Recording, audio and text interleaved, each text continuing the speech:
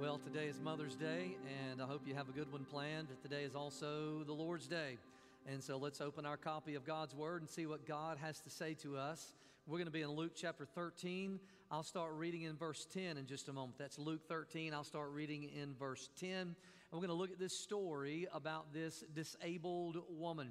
And some of the details in the story, and I guess you would say really kind of the main thing that I'm going to be talking about today, got me thinking about something that I hope is illustrative for you. I hope it helps drive home the point.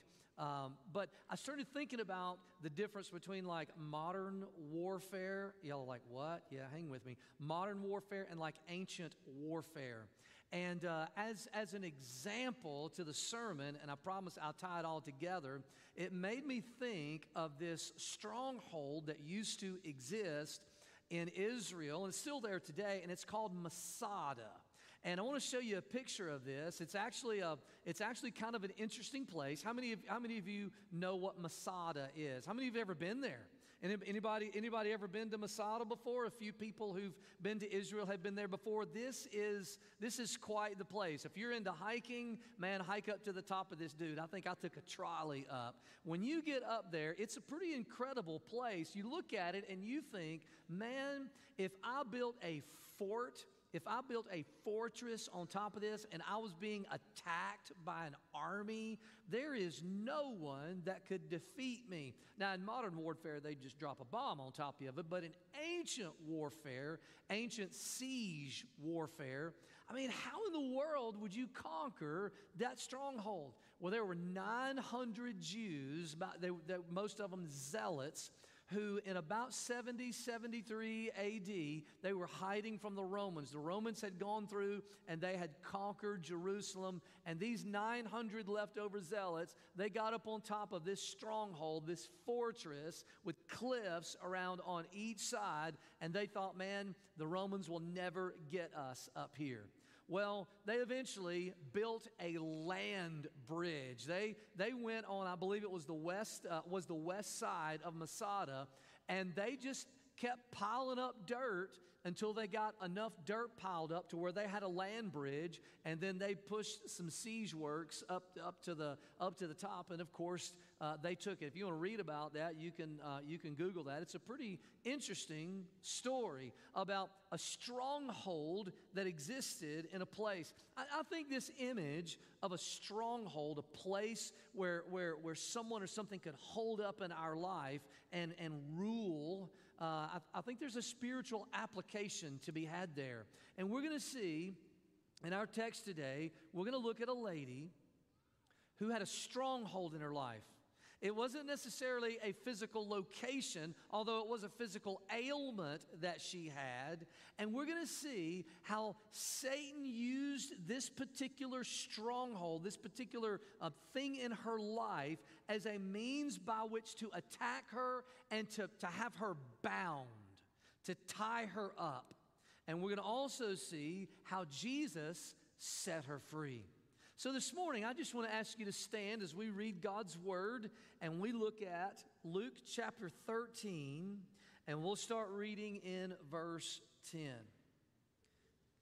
It says, "Now as he was teaching in one of the synagogues on the Sabbath, behold, there was a woman who had a disabling spirit for 18 years.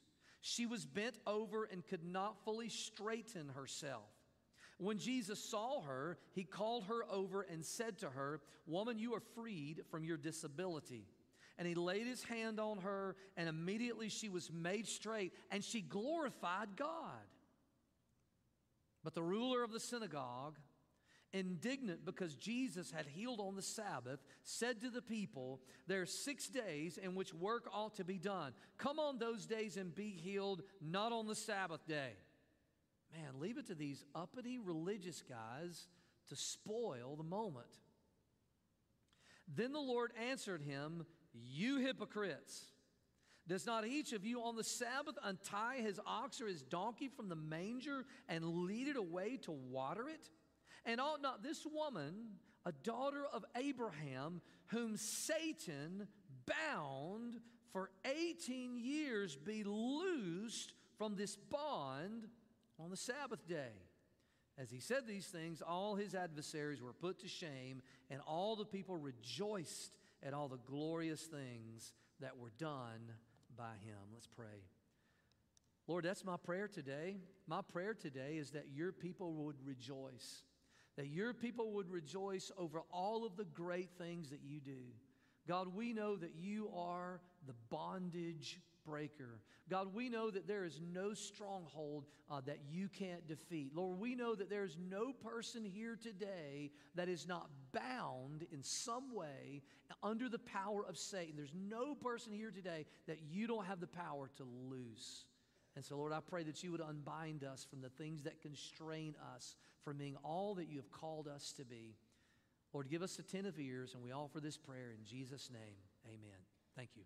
You can be seated. So, really 4 players that we see in this story. And I hope that what we read here today, I hope that as you see some of this application, I genuinely hope that it's beneficial in helping you overcome those Masada-size strongholds in your life. But we really have 4 players. So obviously we have Jesus. We have Jesus who he did a miracle in this woman's life, the same type of miracle that we have looked at for several weeks, dating all the way back to, I believe, February. We've looked at all these examples of all these miracles that Jesus performed. And then we have Satan. Now, Satan is mentioned here, but he's not really an upfront actor. He's mentioned by Jesus as being kind of behind the scenes in what has been taking place in this woman's life for 18 years. And then, of course, the third person, you have the woman who is in this story. And then you have this synagogue ruler. I'm not going to spend a lot of time talking about him, but I'm going to point out a couple of things and really going to repeat something that I've said before. First, let's look at this woman and let's see what was wrong with her. The Bible says that she had a problem. Jesus, as he approaches her, calls her over. The Bible says that she had a disabling spirit. Now, that language kind of jumps out to me in all of these stories that we've read in this series in Luke, all these healings, all of them had some type of medical problem, except for a few. Some of them had a purely spiritual problem in that they were possessed by a demon. And we can almost usually we can distinguish between those two issues. There are people that had the spiritual problem that were possessed by a demon. Jesus cast the demon out. There were the people who had a medical problem, and Jesus saw the physical need, and he healed them. But this phrase, a disabling spirit, it really caught my attention as I started working through the text and I started studying. So I asked myself a question. Is this a physical problem that this woman has, or is it a spiritual problem that's going on here? I mean, is it just the fact that, I don't know, maybe she had some type of extreme form of scoliosis? Was it just physical, or was there something that was much deeper than that? Well, because both of these, I mean, it's not just that she was disabled, it was physical. It was not just that there was something spiritual, but the fact that we see both of those really leads me to answer my own question by saying that it's really both of these were kind of happening in her life. I mean, think about it for a moment. Can you really have a major physical thing going on in your life, a major medical need, a major relational problem, major financial problem, and it just only be that, and not affect all the other areas of your life? I mean, can you really have a physical problem and not have non-physical consequences and issues that are residual to that? I mean, think about it just in case of this woman who was not able to stand up completely. And again, in my mind, I don't just think about her having a bad back. I mean, I think about an extreme form of being bent over. Can you imagine the psychological, emotional, and relational effects that this has had on her life for 18 years? That's a long time for that to happen. And can you imagine the spiritual things that could just naturally accompany that? I mean, can you think about the anger, the depression, the sadness, the relational hang-ups, not to mention perhaps, I mean, if I was in this situation, maybe you too, perhaps maybe she asked God why? Why did this happen? Or you know, what did I do wrong? Here's my point. Satan loves to use your earthly problems to disable you and bind you. And not just in a physical way. He wants to use any problem that you have, whether it be medical or relational, financial, whatever it might be, he wants to use those problems to disable you in a spiritual way, in a relational way, in an emotional way. He wants to attack you through those things. This is pretty cruel when you think about it. That he wants to use the most hurtful things in your life to build a stronghold and keep you from being the person that God wants you to be. He wants to use these things, and basically, I believe that that's what was going on with this woman. Jesus said that Satan had her bound, and so this was both physical and spiritual in her life. She could not fully straighten herself. Obviously, this could mean more than a physical thing. And who among us can fully straighten ourselves? Who among us could fully overcome even our physical problems, much less our spiritual problems? We don't have the capability, we don't have the means to walk in a manner worthy of the Lord. We are all spiritually disabled and crippled on the inside in some way from being the person and living the life that God wants us to live, and Jesus is the one that can make us straight. That's what he did in this woman's life. She was made straight. Verse 12 and verse 13. He told her, he said, hey, you got this stronghold in your life, but look, you are freed from your disability. And the Bible says that she was made straight and she began to glorify God. And all this happened in her life despite the fact that Satan had her bound. Now listen, I'm going to say this again. I don't believe that when Jesus says that Satan had her bound, that he was only speaking about a bad back. That there was something deeper, that Satan was using this in her life, had her bound up in a lot of ways, but Jesus fixed her. Amen?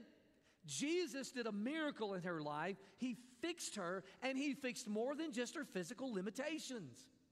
Anything else that we could possibly, even in our imagination, and we don't know the whole experience of what this woman went through, we can think about all of the ways that her life was made straight and fixed as a result of Jesus healing her. We know it did something on the inside of her. The Bible says that she began to glorify God. Can I tell you that just because Jesus works a miracle in your life doesn't automatically mean that you'll glorify God? We're going to see that in the next couple of weeks with these 10 people, these 10 lepers that were healed, and only one returned to give glory to God. I bet you maybe you've done that in your life. Maybe you had a major problem. Maybe it wasn't a major medical issue. It was just some type of problem, and God worked it out for you, and you didn't even stop so long just to say thank you. Maybe you said, I thank the Lord for this, but maybe not deep inside of you. The Bible says that she glorified God. There was something inside of her that was made straight besides just her spine. And Satan will do anything he can to keep you from glorifying God. He'll do anything that he can. If Satan thinks that he can make you sick and disabled, and that'll keep you from glorifying God, he will want to do anything he can to make you sick and disabled. If Satan thinks that having blessings, relational or financial or whatever it might be, having blessings in your life will keep you from glorifying God, that's what he would hope for you and hope to see happen. He wants you to do anything except glorify God. Man, I bet that was a sweet song she sang. In my mind, she's singing. Pastor Andy, I don't know if she was singing or not. I mean, she was glorifying God. I mean, I don't know. I think she was singing. The Bible doesn't say that. But there was something verbal going on. I mean, there was some type of expression. There was some type of praise. Maybe she was quoting Scripture. I don't know. Maybe she was dancing. She probably hadn't done that in a long time. But she was rejoicing. She was praising. She was thanking Him for the deliverance. Can you imagine that something like that happening in our church, in the synagogue? This happened in the synagogue. How many of us would rejoice at that? How many of us would rejoice and say, praise the Lord, this happened? Now, how many of you would stand up and say, oh, wait a minute, hold on, it's Sunday and we don't do work on Sundays, and so she should have been healed on a day other than Sunday? I mean, how many of us in here would say that? Do not raise your hand if you would say that. Because you're going to identify with someone who had a major religious spirit who he was not rejoicing. Now, this is a little bit of a sidebar in the story, but I want to point it out again because this is we see certain things when we look at all of these healings. I've been fascinated by looking at all these healings.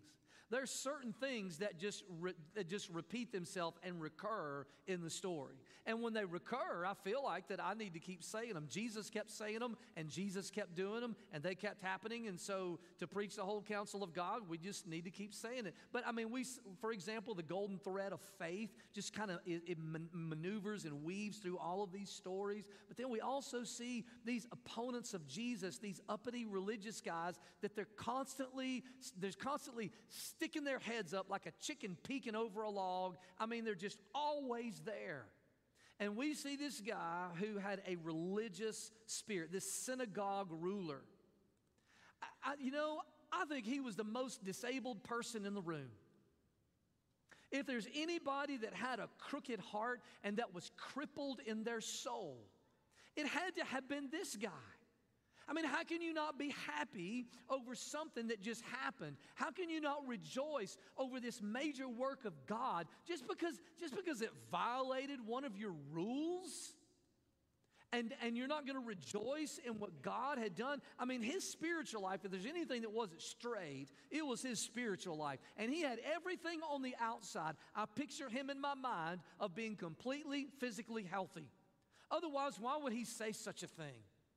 I mean, if he had such a need in his own life, he probably had everything in life, but his soul was a mess. Now, if you want to see more, if you want to see more or hear more or about a religious spirit, I had a whole sermon on this, and I believe the title of the sermon was A Religious Spirit, and you can go to our website. You can look it up. It was on March the 26th. But let me just review for you. I won't take long. A religious spirit, when I say a religious spirit, basically I mean a hard-hearted adherence to rules, rituals, and doctrines. Do we not see that in this synagogue ruler? It didn't matter that a great work had been done. It didn't matter that God was at work in the heart of a woman and she was glorifying God. None of that mattered because his heart was so hard. And why was his hard heart? His rules, his rituals, and his doctrine. Those things had hardened his heart, and he just didn't have a capacity to show any type of any type of rejoicing along with this woman. Now, I showed you this slide also in that sermon in March, 3 characteristics of a person with a religious spirit. We saw this in that passage, and I can't even remember what story that it was in, but we see it here too. I mean, he's accusing people because this happened on the Sabbath, and he's not encouraging this woman, going up to her saying, I am so excited about what God is doing in your life. Man, the Lord just did a miracle for you. Praise God. Gives her no encouragement. All he was worried about was his doctrine. Not doing something on the Sabbath. He didn't care about discipleship. Guarantee you, he had punishment in his mind and had no grace on the inside of him. But here's the thing. He was incapable of helping this woman. He was completely incapable in all of his rules and all of his doctrine of helping her, but Jesus was the one that showed up in a big way. And we see, now I want to play on this word, bound. The Bible says that Satan had her bound, but Jesus untied, unbound, freed. He released her from both the physical and the spiritual things that were jumbled up in her life that had become a stronghold holding her back from being the person that God wanted her to be. And Jesus uses a powerful example. How many of you, first off, Jesus uses a powerful word. Man, this word hypocrite, man, that's one of Jesus' favorite words. Now, I don't suggest that you start slinging that word around at people. I don't suggest that. Jesus used this word for those uppity religious guys who were hardcore, legalistic, and we might want to use that word. I don't know. Maybe we need to use it. Maybe we need to call a spade a spade. Maybe we need to use it more. He used it a lot. But he also used a powerful example to describe what happened in this woman's life. He uses the image of an ox or a donkey being untied. Now, in my mind, I see a fence post in an old Western movie. Sorry, just the time that I grew up in, I guess I watched too many Western movies. Cowboy gets off his horse and he throws it and wraps it around a post. All right, so I have this post in my mind. It wasn't a post, but they tied it to something. Here's the thing about a tied up animal. A tied up animal cannot provide for itself. They cannot provide for itself. All right, you leave your dog shut up in your house for a week, and you will probably come back, and that animal will not be alive. You open the door, let it out, at least it has some chance to go find food or water or something to provide for its own needs. But a tied up animal cannot do anything for itself. Now, I have animals. I have two dogs that live on my back porch.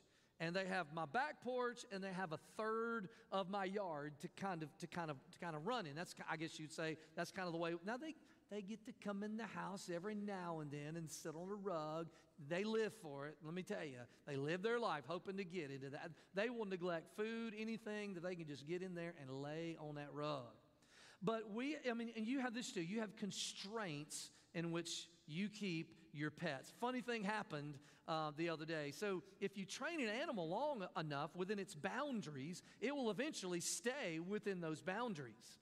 And our animals, they kind of know their boundaries. If we can open up the gate, we can let them out in the backyard, and they'll run and play for a minute. But it won't be long before they just naturally just kind of make their way back up on the porch because they're just so used to it. Well, the other day, we left the house, and we left the gate wide open.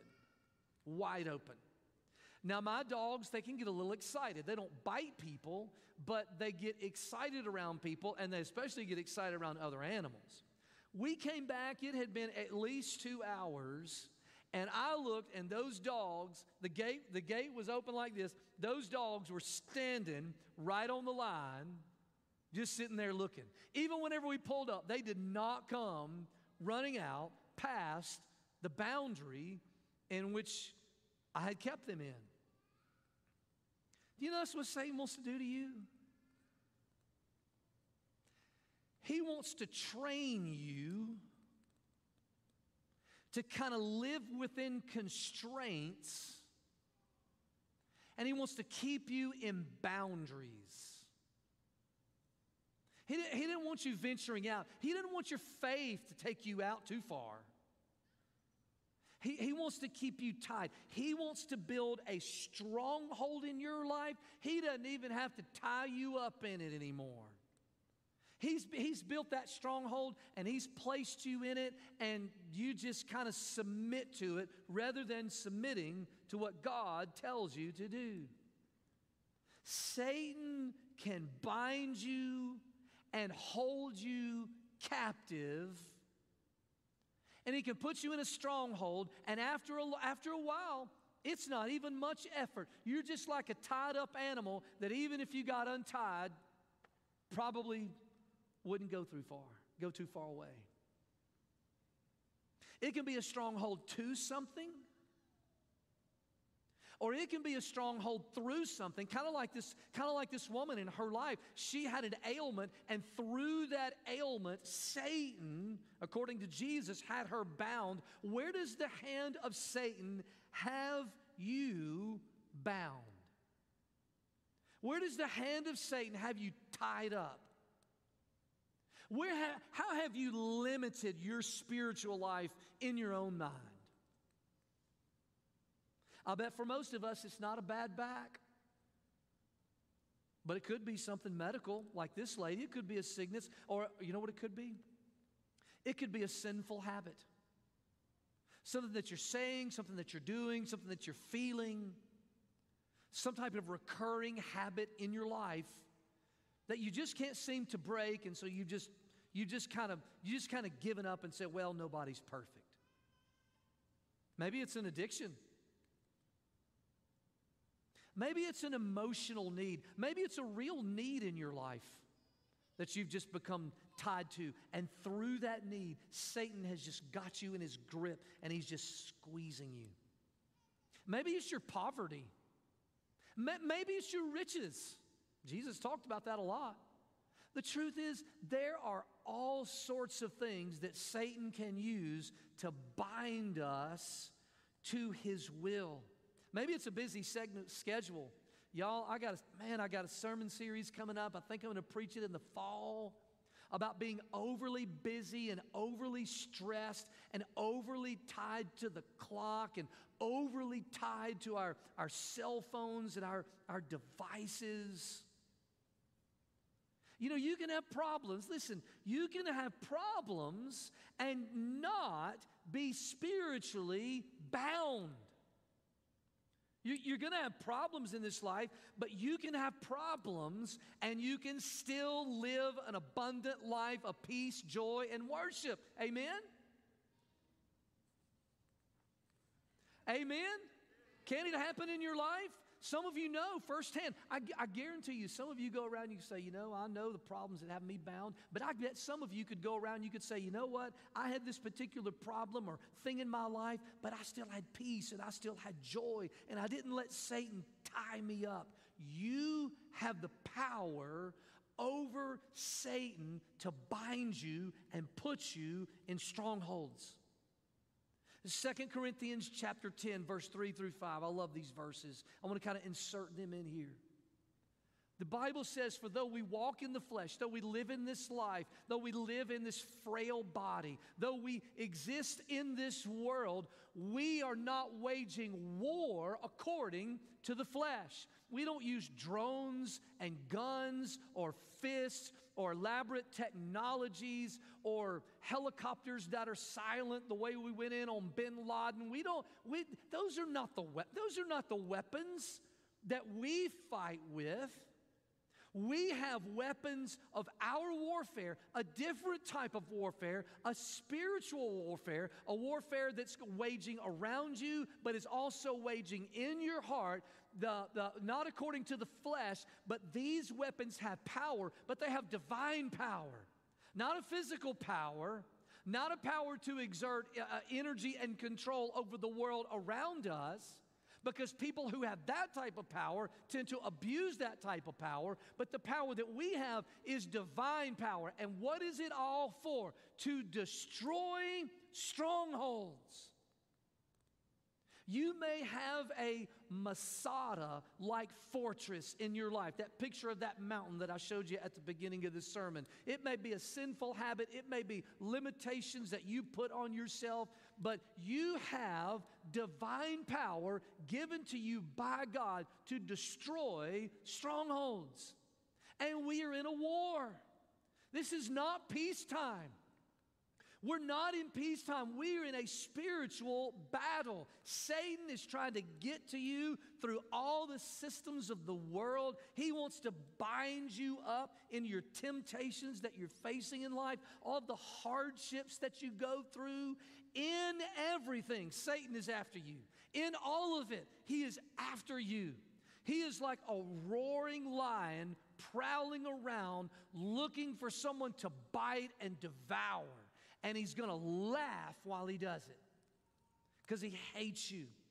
But you have weapons. The Bible says the weapons of our warfare. It doesn't list them, but let me give you some suggestions of some weapons. How about this? How about the Word of God?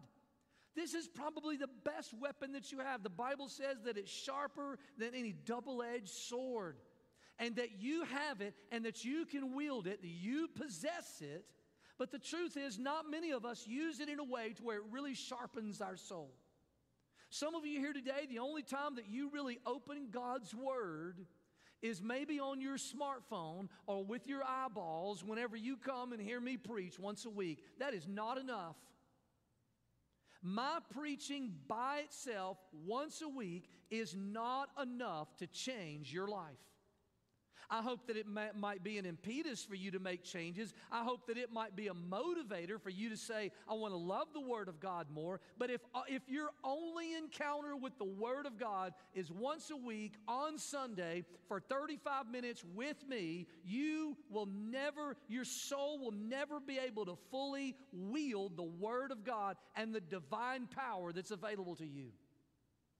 You have prayer, but if the only time that you pray is a little popcorn prayer whenever you're in trouble, God help me, and if you don't spend extended amounts of time in silence and solitude and prayer and meditation, which goes against our culture, if you don't do that, you're never going to experience the spiritual power that's talked about in these verses.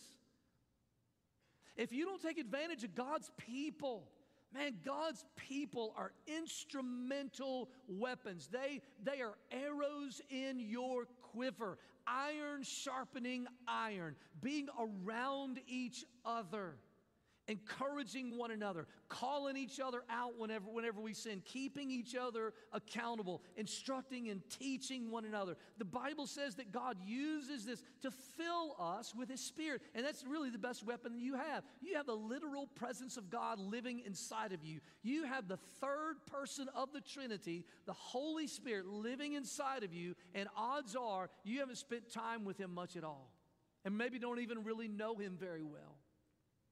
We've got to use the weapons at our disposal, or we will never have a divine power to overcome those Masada-like strongholds in our life.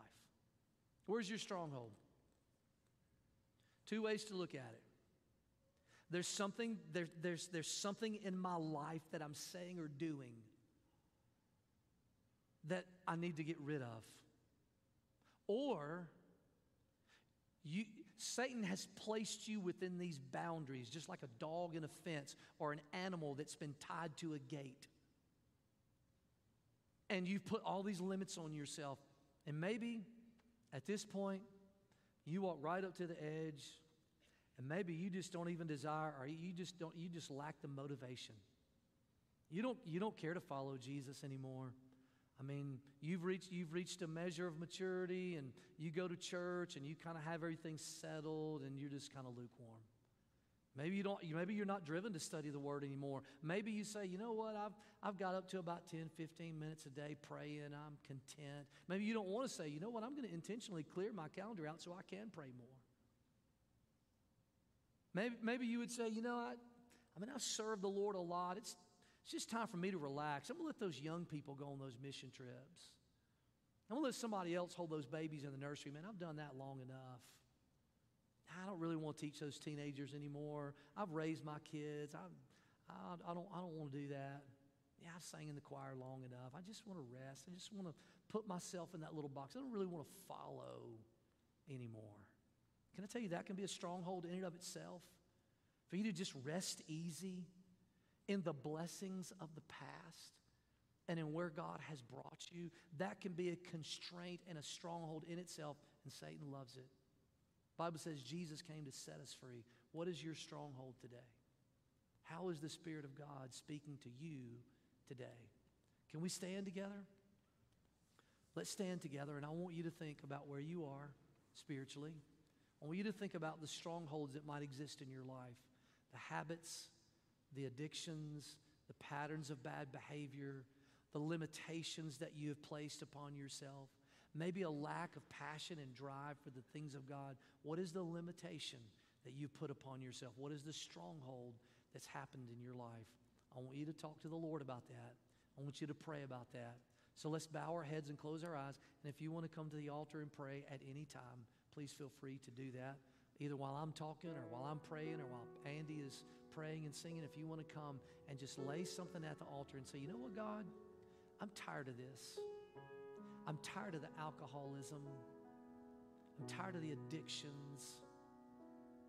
I'm tired of that rotten emotion that's been all over me. I'm tired of the workaholism. I'm tired of those habits. I'm tired of those patterns of behavior. I'm tired of lying all the time. I'm tired of being deceptive. I'm tired of these things. God, I don't want them anymore. I don't want that sin in my life. Would you just come and just lay it down before the Lord? Say, God, please take this stronghold away from me. Or maybe it's a limit you've put on yourself. Maybe you've reached a measure of contentment in your spiritual life, and you're not really following anymore. You're following through with your previous commitments, but you hadn't made a new spiritual commitment, not in a long time. And maybe that's what you need to pray about today. You just need to say, God, please break me out of this rut that I'm in. Take me further, take me deeper. Help me to pray more. Help me to love your word again. God, instill in me once again a passion and a drive. Maybe you're not saved. Maybe you're not saved. And maybe you've come to the conviction. You've come to the conviction during this sermon. You're like, you know what? I just don't have a spiritual life at all. It's just not there. If that's where you are today, just call on Jesus. Call on Jesus. Say, Jesus, save me. Just surrender your heart. Surrender your life. That's what faith is. Faith is giving up. It's giving up on yourself and giving up on your effort. And it's falling headlong at the foot of the cross and saying, I believe and my faith is in you. You spend some time in prayer today. You talk to the Lord. You come to the altar if you feel led.